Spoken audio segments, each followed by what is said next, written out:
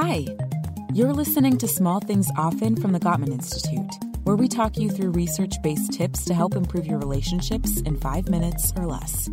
Today's tip is about taking care of someone you know pretty well. Someone who's very important in your life and your relationships.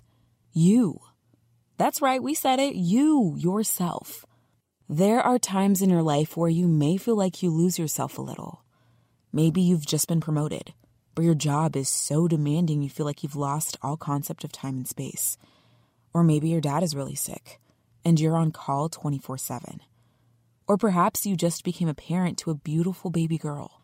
And although you are over the moon with her arrival, she has colic, and you haven't slept in what feels like 100 years.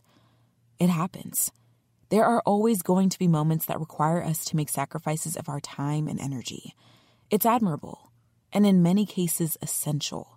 But if you're feeling any kind of resentment creeping into your psyche or any emotional distance or loss of intimacy in your relationship because of it, then whoa, listen up, because this tip is for you.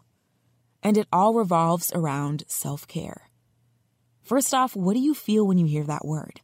Does it make you feel incredibly selfish, guilty, self-indulgent, cringy?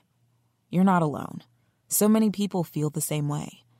But the simple fact is, self-care isn't selfish at all. Taking the time for yourself to do something just for you is actually one of the best things you can do for your health and your relationships. Maybe belt out your favorite Adele song at the top of your lungs, or go plant some flowers and feel the fresh dirt between your fingers. Or maybe take a couple of hours to play a round of golf with your friends, an activity you love so much, but haven't done since your life turned upside down. The point is that anything that brings you joy not only benefits you, but all of your relationships. So here's today's small thing. Go nurture yourself. Pick one activity today that you love, and carve out a time to do it. Because bottom line, the best thing you can do for your relationships is take care of yourself. Tune into the next episode of Small Things Often for another quick tip from the Gottman Institute, hoping you maintain and strengthen all of your relationships.